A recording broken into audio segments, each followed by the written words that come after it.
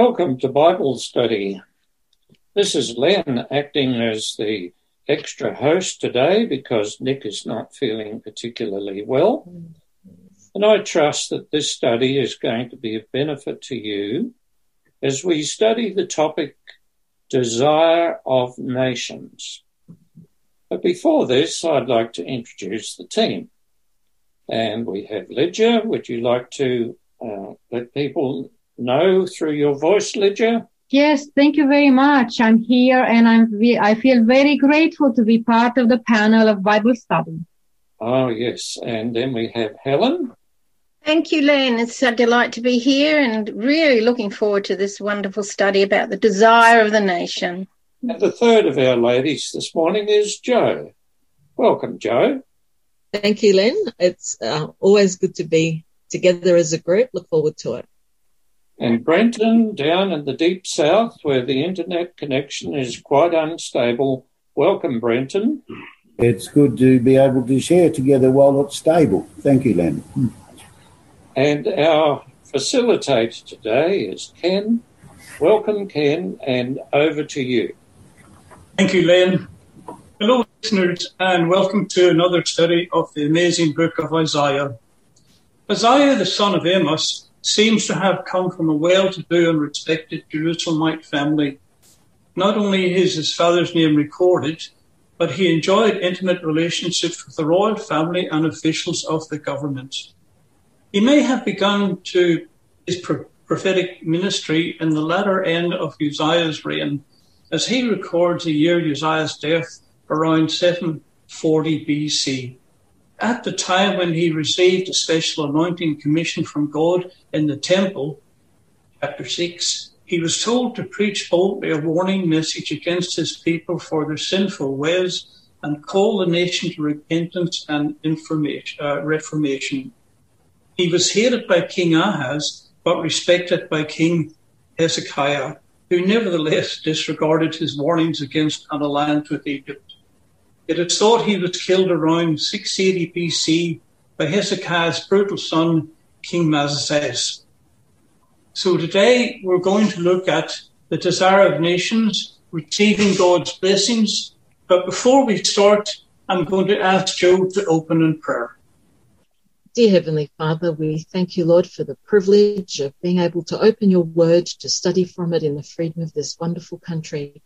We pray that your Holy Spirit may be present and open our minds and hearts to receive what you have for us, prepared for us today, Lord. We also pray that you'll be with anyone who might be tuning in, that you'll touch their hearts, and may they be uplifted and blessed by our discussion, we pray this morning. In Jesus' wonderful name we pray. Amen. Amen. Thank you, Jo. Len, I'm going to get you to kick it off today with Isaiah 59 and verses 1 to 2. Okay, well, we're working our way almost to the end of Isaiah. And chapter 59, verse 1 says, "Surely the arm of the Lord is not too short to save, nor his ear too dull to hear." And then, in my version, there's a but. "But your iniquities have separated you from your God. Your sins have hidden his face from you so that he will not hear." Now, this verse, or these two verses, start out with the prophecy given by God to Isaiah.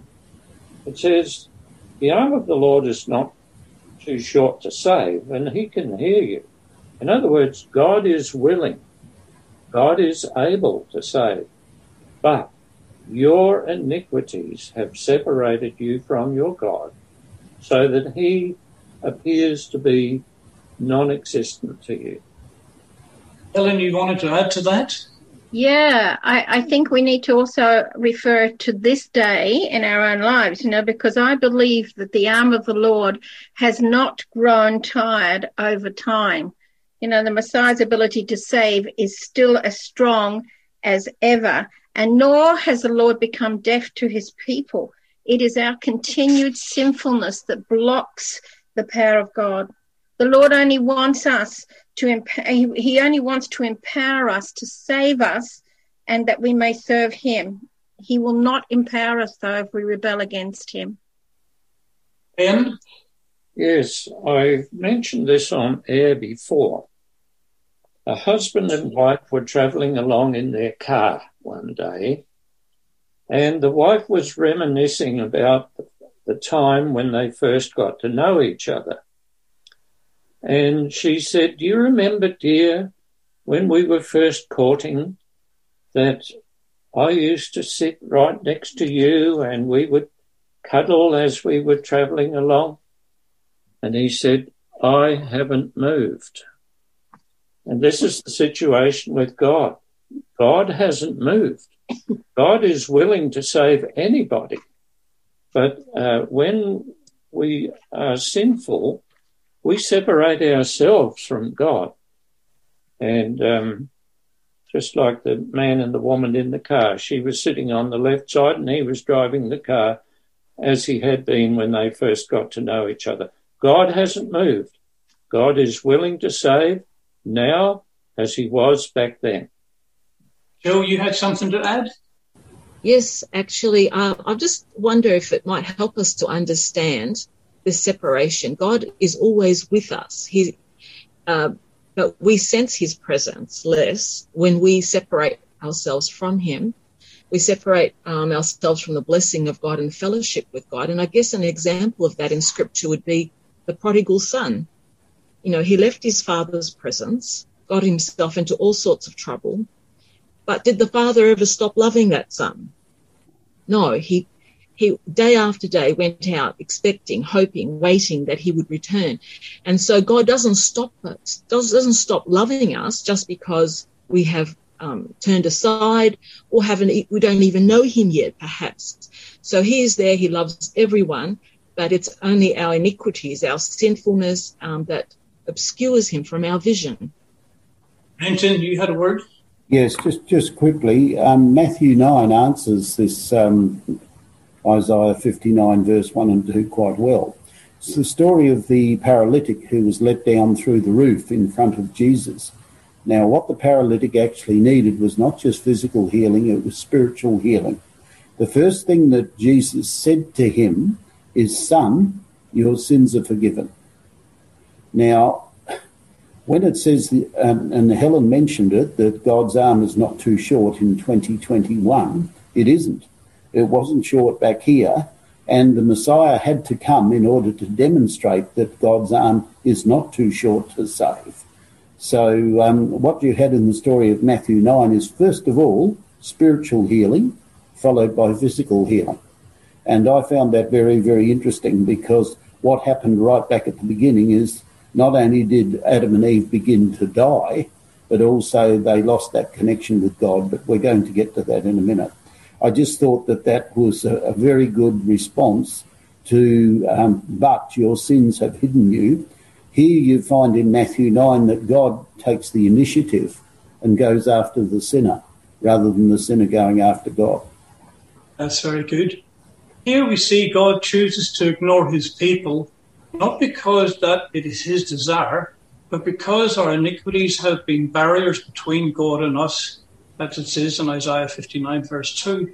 Here is one of the clearest statements in the Bible regarding the effect of sin on the divine-human relationship. Isaiah spends the rest of the chapter 59 elaborating on this point, which is seen all through human history. Sin can destroy our relationship with the Lord and thus lead to our eternal ruin, not because sin drives God away from us, but because it drives us away from God. Brenton, would you like to tell us what's going on in Genesis chapter 3 and verse 8? Certainly, Ken. It says this, "And they heard the sound of the Lord God walking in the garden in the cool of the day, and Adam and his wife hid themselves from the presence of the Lord God among the trees of the garden." All right, why did they hide themselves? It wasn't modesty and it wasn't shyness.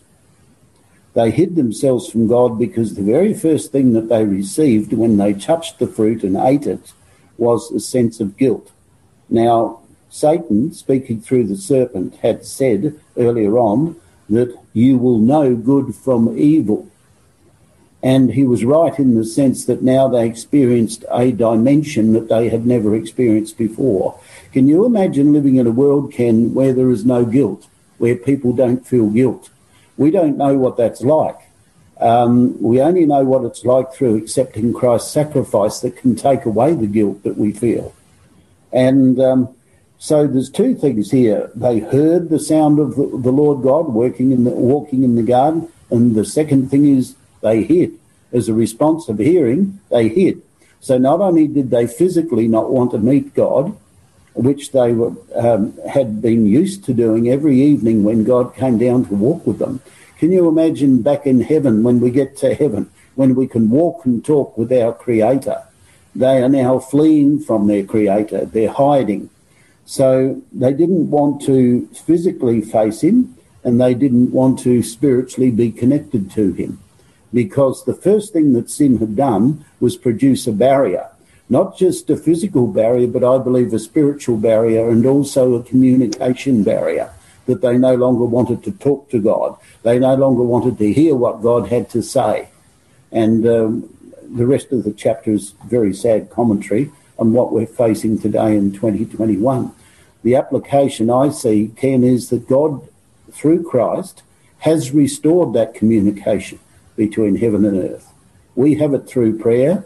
We have it through the Bible. We have it through, believe it or not, other people. We can see God in other people and how God is working in their lives.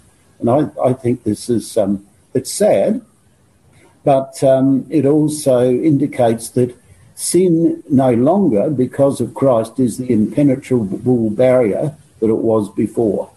Through Christ, we now have a reconciliation with God. We can have communication with God through Jesus. I think that's wonderful. Ellen, you've got something to add? Yeah. I'd like to just mention, the first part is the Lord God walking in the garden. So for me, the verses show God's desire to have fellowship with us. Yes. He made the first move. They also show why we're afraid to have fellowship with him, because Adam and Eve hid from God when they heard him approaching. And God, as Brenton said, God wanted to be with them, but because of their sin, they were afraid to show themselves. And sin had broken that close relationship with God, just as it has broken ours. But Jesus Christ, God's Son, as Brendan says, we have hope. It opens the way for us to renew our fellowship with him. And God longs to be with us. He actively offers us his unconditional love. And our natural response is fear, because we feel we can't live up to his standards. But understanding that he loves us, regardless of our faults, can help remove that dread. Len, you had something to say? It's very interesting that built into the psyche of mankind is this fear of being discovered to have done wrong. And therefore, the necessity to hide. Now, it might even go down to little things like this. When I was at school, if I had a lolly, and if I never had lollies too much, but if I had one, I would try to ingest that lolly so that the teacher wouldn't notice. And this highlights what happens. It's just a built-in reaction with mankind. When we do wrong, we don't want to be discovered, unless somebody is so blatant they couldn't care less. But generally, there is this voice of conscience. And when people deny that conscience, they want to hide. And Adam and Eve hid. And people have been hiding ever since. I mean, most crimes are committed at night time. That's an interesting one, Glenn. Now, was it just a few people who sinned and is sin still with us today? Joe, would you like to read Romans for us? Yes, it's. I'll just read a little bit before and verse 24 of Romans 3. It says, "There is no difference between Jew and Gentile, For all have sinned and fall short of the glory of God, and all are justified freely by his grace through the redemption that came by Christ Jesus. We have all fallen. We have all come short.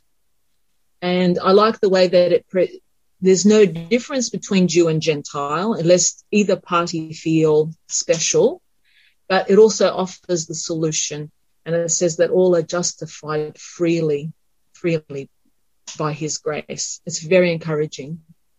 That's very clear. This is such an important message. Sin separates us from God.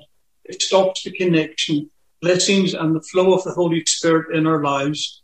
It is interesting to understand that sin does not separate God from us, but us from God. Sin is a rejection of God. What can we do if we feel we have sinned? What does the Bible tell us? Helen, would you like to explain that one for us? Oh, I'd love to. There's a fabulous promise, a fabulous text. In fact, many of my friends have heard me quote it. It's from 1 John 1 verse 9. It gives me such hope. And it's actually, I believe it was written to bring up the false teachers that were actually attacking different people with their tendencies about sin and about forgiveness.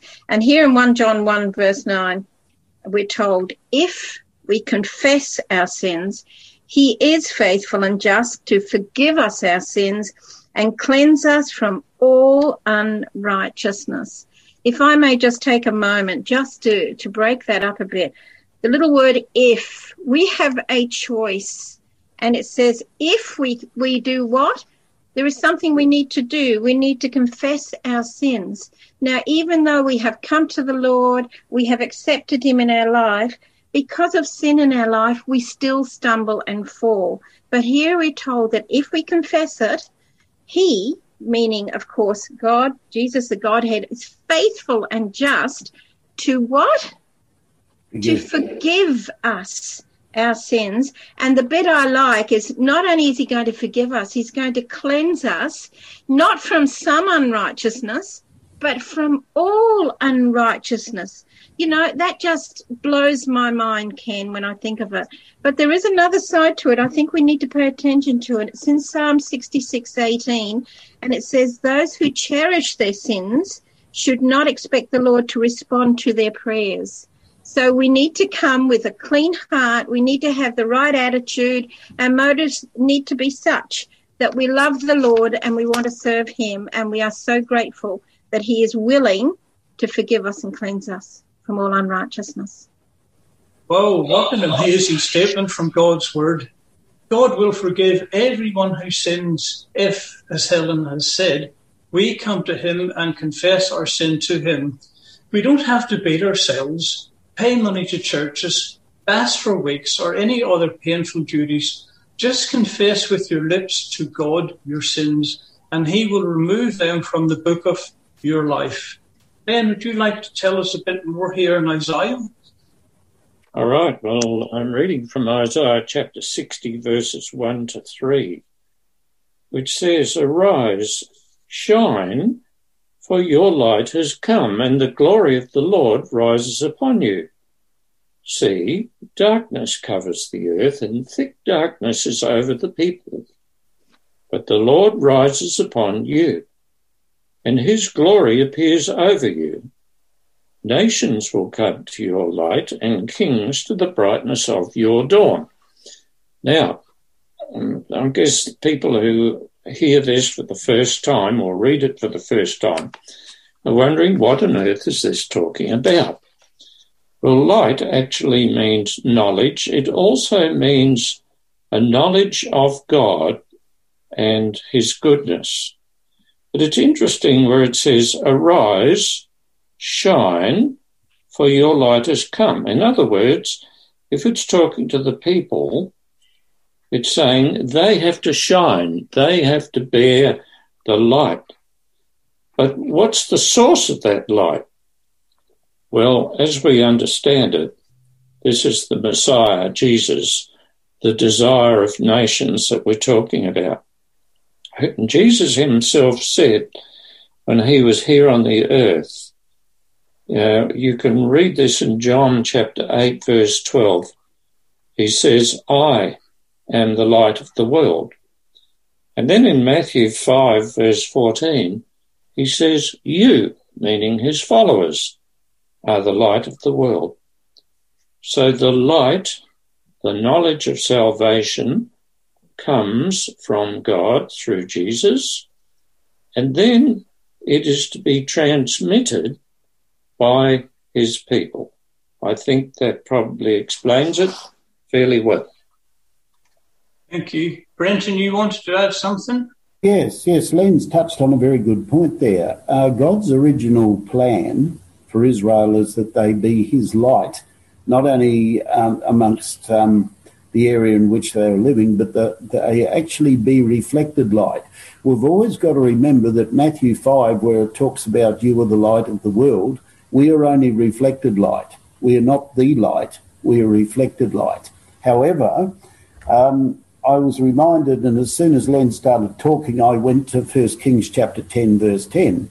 It's the story of the Queen of Sheba who came to see Solomon. Now, this is what she says in verse 10 of the same chapter. Blessed be the Lord your God, who delighted in you, setting you on the throne of Israel, because the Lord has loved Israel forever. Therefore he made you king to do justice and righteousness.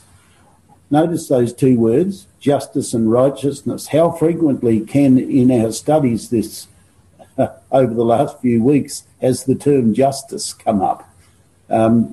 Equal justice for everybody and righteousness.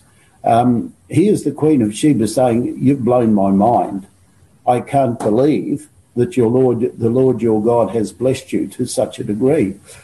It's known as the golden era of Israel, the period of David and Solomon, and it's a pity that it didn't continue, because we know that later on Solomon transgressed. But this just gives you an inkling of what God, I believe, wants us to be in 2021.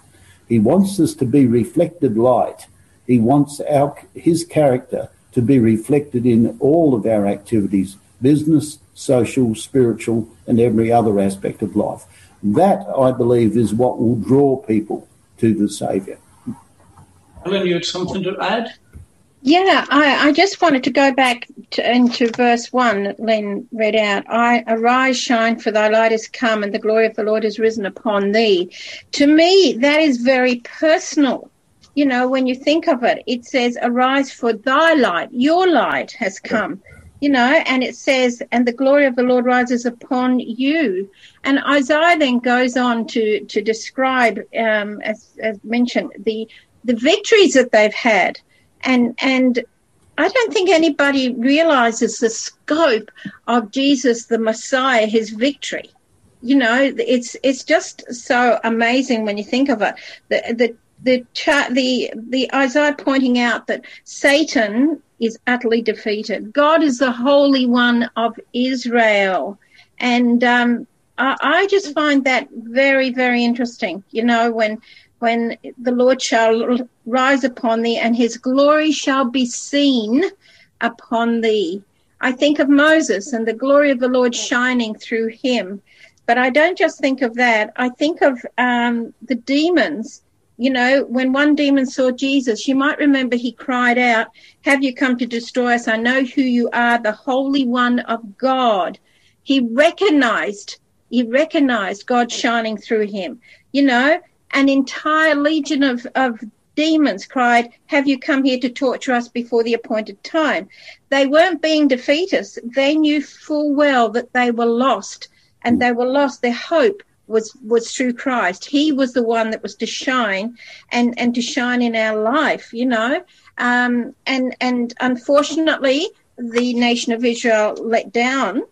But I thought it was just so great when it says, the darkness shall cover the earth, the gross darkness of people, but the Lord shall arise upon thee, and the glory shall be seen in thee. The Gentiles shall come to the light, the kings to the brightness of thy rising. His redemption and his redemption alone brings light. And Isaiah 2:5, we learned back then that we are to walk in his light. You know, that his word is a lamp to our feet and a light to our path. And we're told in Matthew 5:16, I think it was mentioned, let our light shine.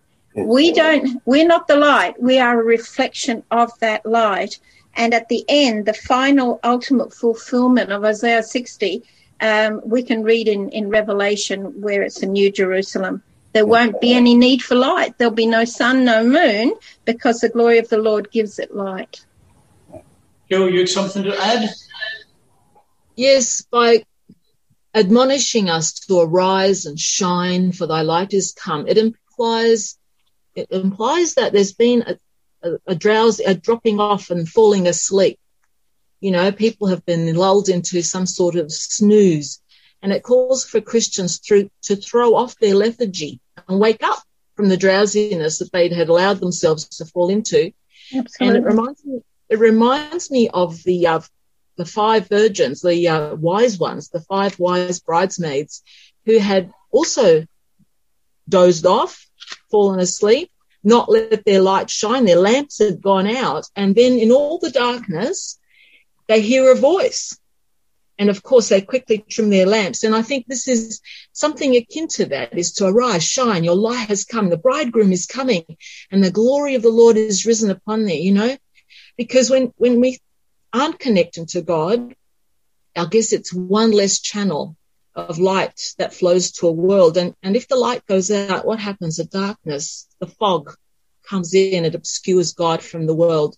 So I guess we are here encouraged to shine. Wake up, wake up. Yeah. Well, I think you have all answered that one very well indeed. You could see it was Israel here that God was originally talking about. And it wasn't just Israel back in those days. Christians today, that our light has to shine. We see Israel fail to understand God's plan and purpose for their lives. How did God resolve this? Leitha, would you like to look at John 1 for us? Yes, in John chapter 1, verse 14, we have a promise here, and also it's a prophecy. And the Word became flesh and dwelt among us, and we beheld his glory. The glory as of the only begotten of the Father, full of grace and truth. Here it's about Jesus. Jesus was the Word at the beginning. So in verse 1 also it says, in the beginning was the Word, and the Word was with God, and the Word was God. So the Word is Jesus. He became flesh, and he lived among us as an example. He was the shining light. And as we look at him and receive that light, we will be able to shine to others his light of love. Thank you, Lynn. It's interesting that there was about a millennium of the Earth's history, which has been called the Dark Ages.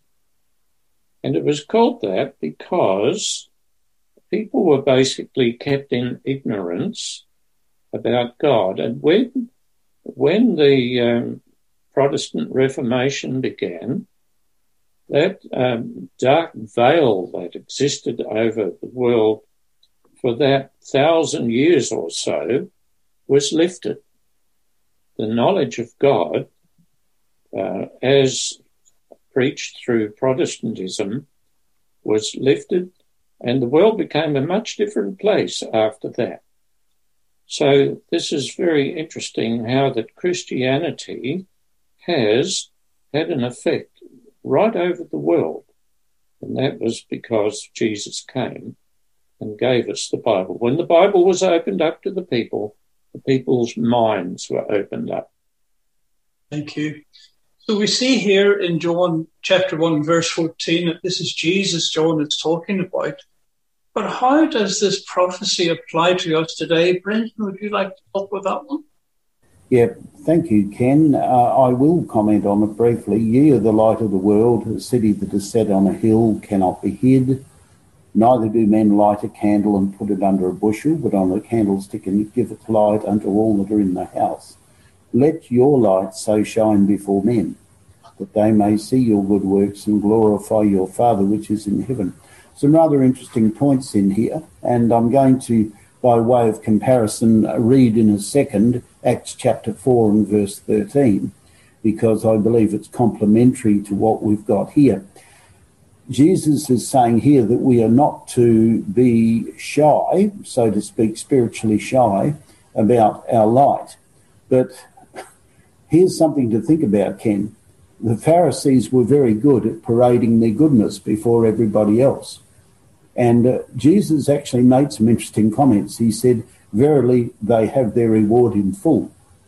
What the difference between what Christ is talking about here, I believe, and what the Pharisees were doing, is that when men see our good works, they recognise that it's not coming from us.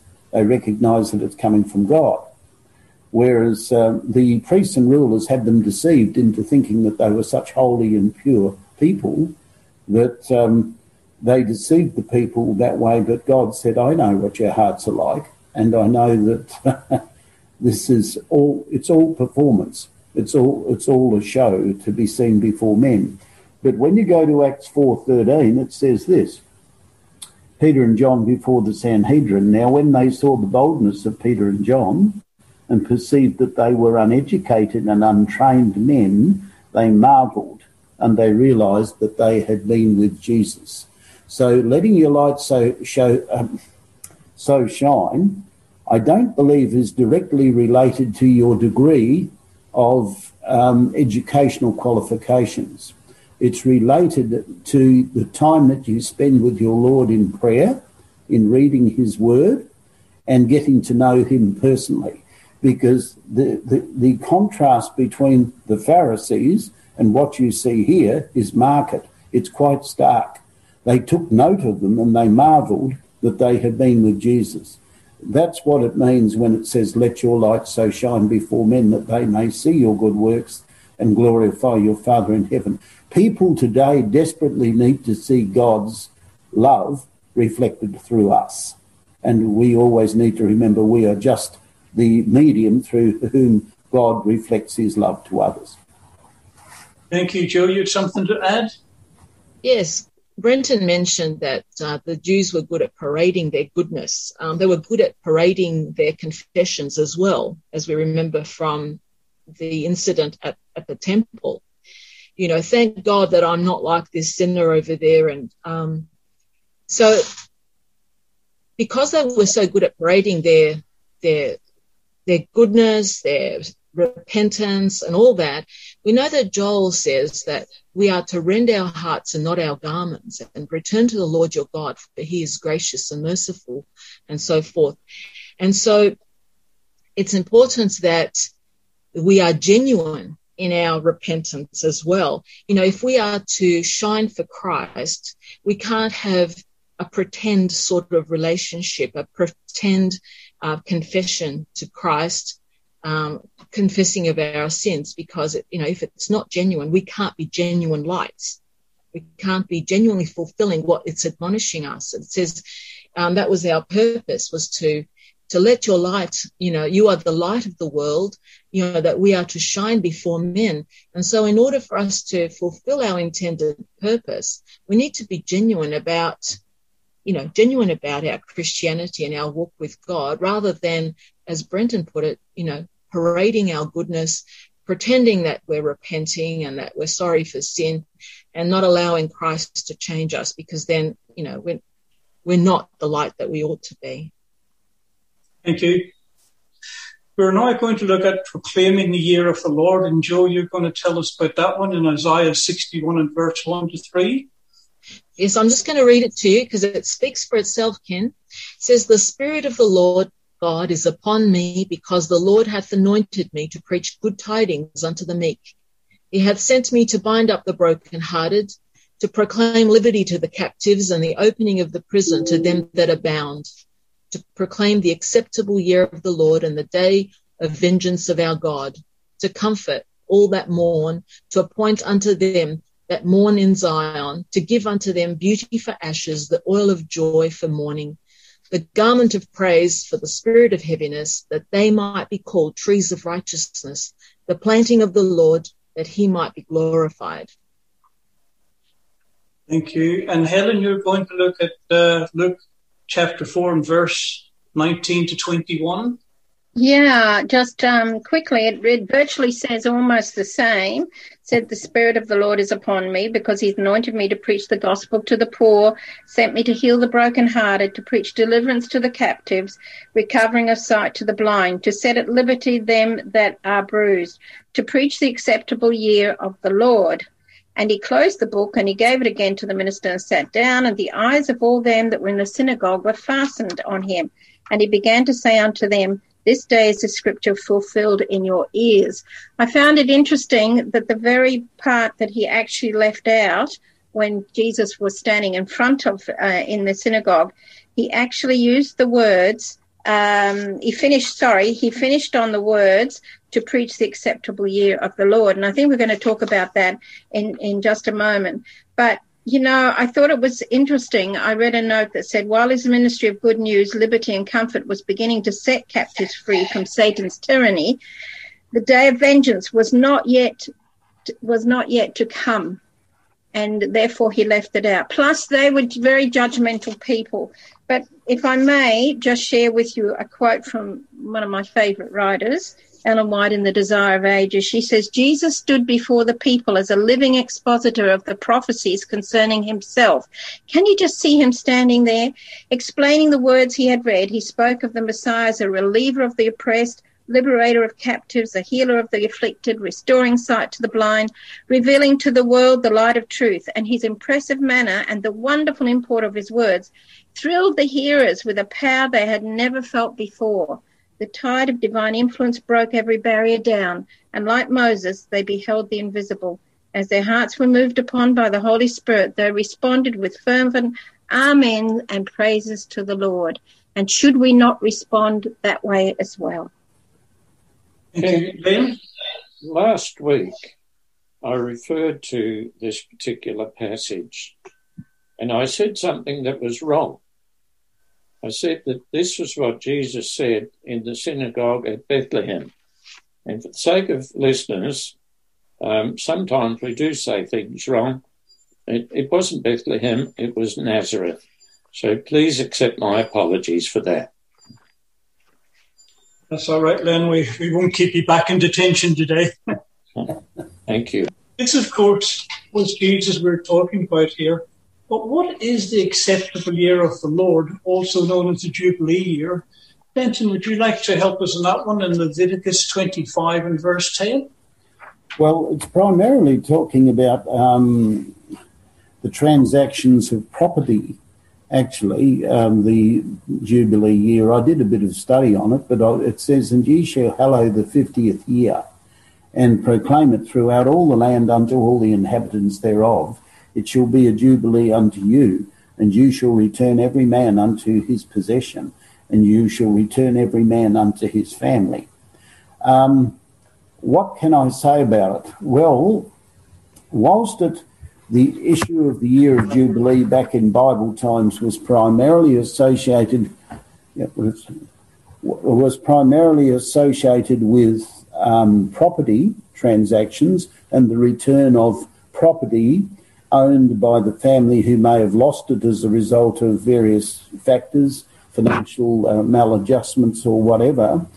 I see the gospel actually in here, because when the earth is made new again, Ken, when we are here on this earth, made into its pre-Edenic state, what it was like back in Eden, we will in fact fulfill what is said here. We will be in possession of our home.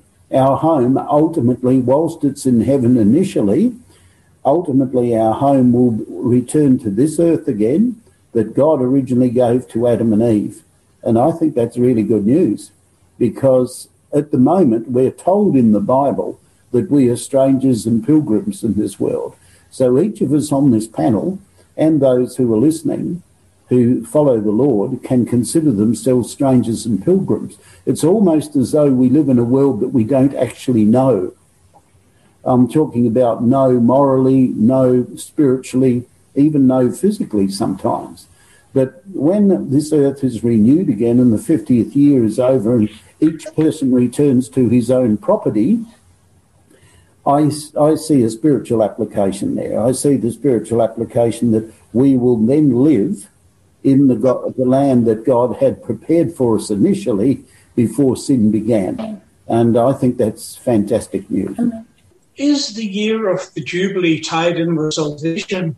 Rachel, would you like to look at that one for us in Isaiah 61, verses 10 to 11?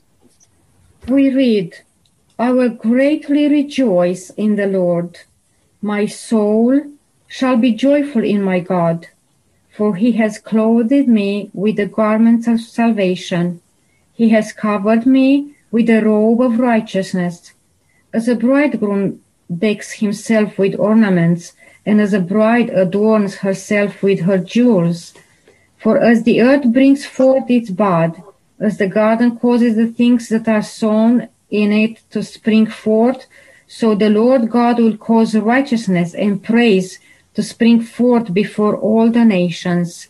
So the Lord God covers his children with the robe of righteousness, of Jesus' righteousness, and he prepares his people like a bride, which it says here, with all the ornaments as the bride wears. So Jesus, clothed of righteousness, covers us of all sins and makes us right in front of God to be received.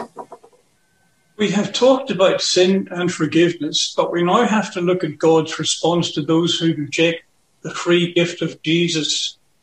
Len, would you like to read Matthew chapter 24 and verses 3 to 14 for us? Yes, this is a very interesting chapter because the disciples one day came to Jesus and they said to him, because Jesus had told them that he was going to be killed and so on, they said, tell us, when shall these things be, and what shall be the sign of your coming and of the end of the world? It was a double-barreled question, the sign of Christ's coming and the end of the world and the destruction of Jerusalem. And Jesus answered and said unto them, take heed that no man deceive you. For many shall come in my name, saying, I am the Christ, and shall deceive many. And you will hear of wars and rumours of wars. See that you're not troubled, for these things must come to pass, but the end is not yet. Not yet.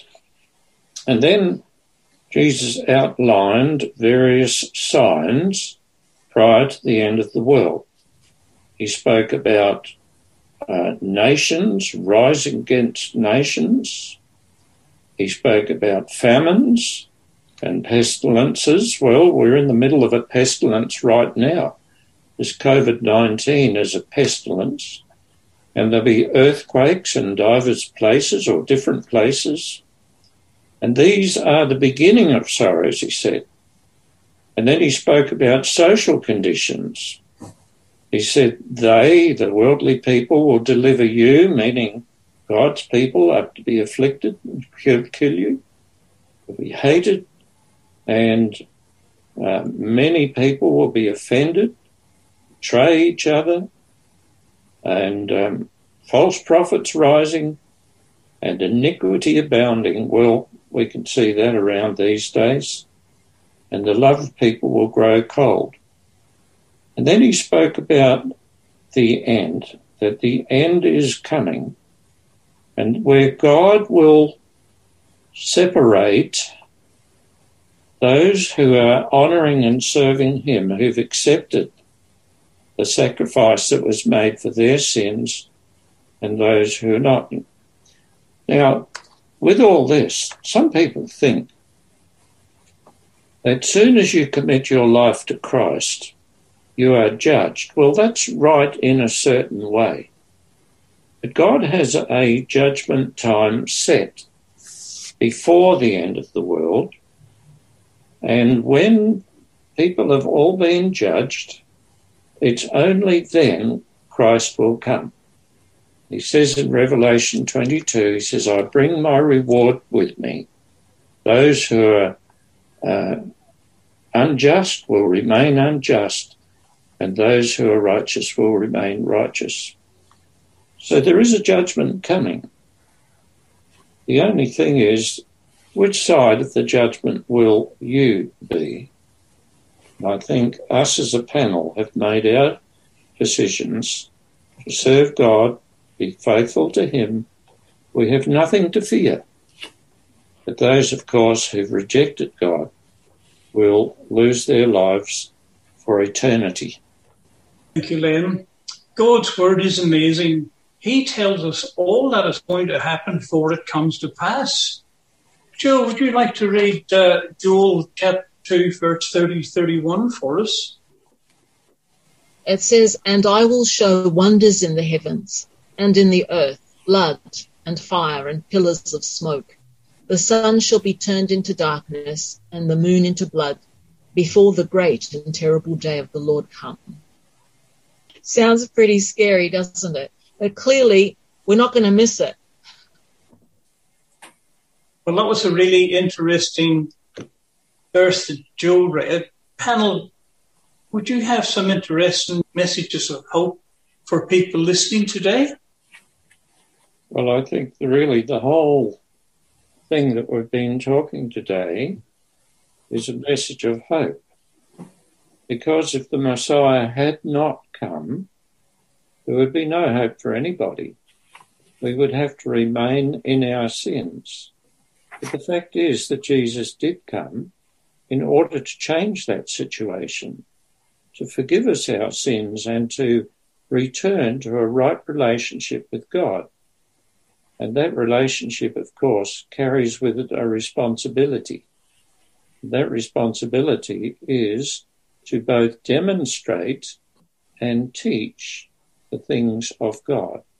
Let our light so shine before men, they may see our good works and glorify our Father which is in heaven.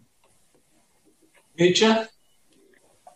We read in Isaiah that the day of vengeance of our God will come, and the day of the fierceness of his wrath. So it's pretty scary stuff. Who will abide the day of his coming? Because men have hardened their hearts against the Spirit of God, and the arrows of his wrath will pierce where his arrows of conviction could not. But the problem is that when we read before that God is there to forgive everyone who will confess their sins. So this is a conditioned promise. If we will confess our sins. So we have to open our heart to God, to confess, to tell God everything that we've done wrong. So if we open our hearts to God, he is able to forgive our sins. That's the only condition that we will be forgiven, and that we will take oath with God that we will never repeat these sins again. Because if we will repeat our sins again and again and again, so I'm sinning again, the same sins, I feel sorry, I come to God and I confess, and tomorrow I will repeat again, and the day after tomorrow I will repeat again. Jesus promised that through his blood we will be forgiven. Sorry, Helen, did you something to add? Yeah, I'd just like to go back, if I may, to the text that Joe read out from Joel. Mm-hmm. It sounds pretty scary, but just when we read the day of the Lord, I believe it's there to show us God has an appointed time to judge the nations, and judgment and mercy go hand in hand. And Joel had said that, he said a little bit later, he said, if the people had repented, the Lord would save them from judgment. And in this day of judgment and catastrophe, therefore some will be saved. But God's intention is not to destroy, but to heal and to save. but we must accept his salvation or we will certainly perish with the unrepented. You know, he says, everyone who calls on the name of the Lord will be saved. I'd like to suggest that's a great promise for us to think about. Well, just before we finish with the summary and prayer, I'd like to add also one very important thing, I believe. Irrespective of what your sins are, God is willing to forgive you. Sometimes people have done things that they're totally ashamed of and think, God will never forgive me for this. But God clearly states that he is willing to give anyone any sin as long as they come and confess before him. Well, I believe as we look around the world today, the warning signs that Jesus spoke of are everywhere. Now, there are many other things taking place that the Bible talks about just before the return of Jesus, but we do not have the time today to look at these. But we can be sure God's judgment is coming. Christians all over the world know the return of Jesus is coming soon. What should we as Christians be doing to warn people that time is running out very fast? Probation, the opportunity to accept Jesus, is about to close forever. There will be no more time given. Today is the acceptable time to give Jesus your heart and have your sins forgiven. God is calling out to every soul in this world. He has told us this gospel will be preached to all the world. Then the end will come like a thief in the night. Well, listeners, that's a very clear statement Jesus has told us in the gospel. Panel, would you like to add any brief comments on that? Basically, there's an interesting comment here, Ken. Number one, we started out our study for today with talking about the fact that God would not hear us because of our iniquities. Then we discovered that Jesus came to take away that barrier so that God would hear us. I think I'd like to read something, Ken, just briefly from Psalm 139. O Lord, you have searched me and known me. You know my sitting down and my rising up. You understand my thoughts afar off. You comprehend my path and my lying down and are acquainted with all my ways. For there is not a word on my tongue. But behold, O Lord, thou knowest it altogether. You have hedged me behind and before and laid your hand upon me. Such knowledge is too wonderful for me. It is high. I cannot attain to it. What I take from those verses is that God is both protective of us, and if we will daily surrender ourselves to him. Ligia made a point about sin. Now, sin is not a case just of constantly doing the wrong thing. Sin is an attitude. We need to ask for a new heart and a new mind each day. Each day when you get up, we're to consecrate ourselves to God in the morning and make that our very first work. Give God our plans and just tell him what we're planning to do and ask him if he will help us to do what he wants us to do. I think the closer you come to the Lord, the deeper you actually see your sinfulness to be. I'm finding that in my own life, the closer I come to God, the more I realise that I'm not a very good person at all. Whatever I may have thought of myself before, I'm not actually a good person. I'm actually riddled with a cancer known as sin, and I need to be cleansed day by day. And I believe this lesson brings out very clearly that there is hope, that there is 1 John 1:9 that Helen read. If we confess our sins, he is faithful and just to forgive them, but he also wants to cleanse us from all unrighteousness. That's a takeaway message for our listeners. You can have that peace, you can have that cleansing, you can have that forgiveness. If you confess your sins to God, he not only will forgive them, but he'll also cleanse you as well. Thank you, Brenton. Any other quick, brief comments? I guess I have a comment, but it's probably not directly related to everything that's been said. My comment goes back to when Jesus quoted from Isaiah and said that this was, come to bind up the brokenhearted, so forth, to proclaim the acceptable year of the Lord. And then, of course, he left out the day of the vengeance of our God. And we didn't really touch on why would he leave that out. We didn't kind of develop it. And I've been thinking about it and wondered what it would have meant to the hearers had he also completed that text, whether they would have thought that this was our chance to overthrow the Roman Empire, by leaving out the day of the vengeance of our God. He may have not wanted to incite their hopes of an overthrow of the Roman Empire and vengeance on all their enemies and Israel as the superpower. And then the hearers might have thought that this was part of his ministry, you see, and could have completely derailed it because that was not what he was there for. He was there as a suffering servant. But another point is that it also shows that even within a verse, thousands of years could separate the first portion from the next portion. And it shows to me that we need to take the whole of Scripture to interpret rather than the context alone. So we need to know look at the big picture in order to interpret the text rather than just look at the immediate context. So I think, that's kind of not really relevant to everything that's being said in closing comments, but it was something that kind of struck home for me when I was reading that text and considered that. Thank you, Len. You're going to finish with a prayer? Yes. Father in heaven, we thank you for the opportunity to open your word and discover the treasures therein. And one of those treasures is that although we have all sinned and come short of your glory, you have made remedy for the situation if we are willing.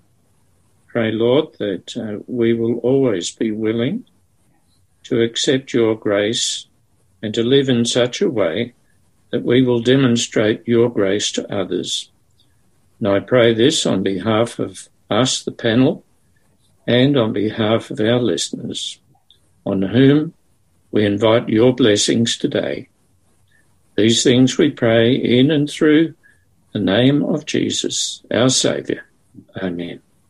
Well, we thank you for joining us today, listeners, and we trust that you will join us again next week, where we will be studying a very interesting subject called rebirth of planet Earth. Well, if there's any planet that needs rebirthing, it's this one. So tune in and join us again next week and keep walking in the footsteps of Jesus.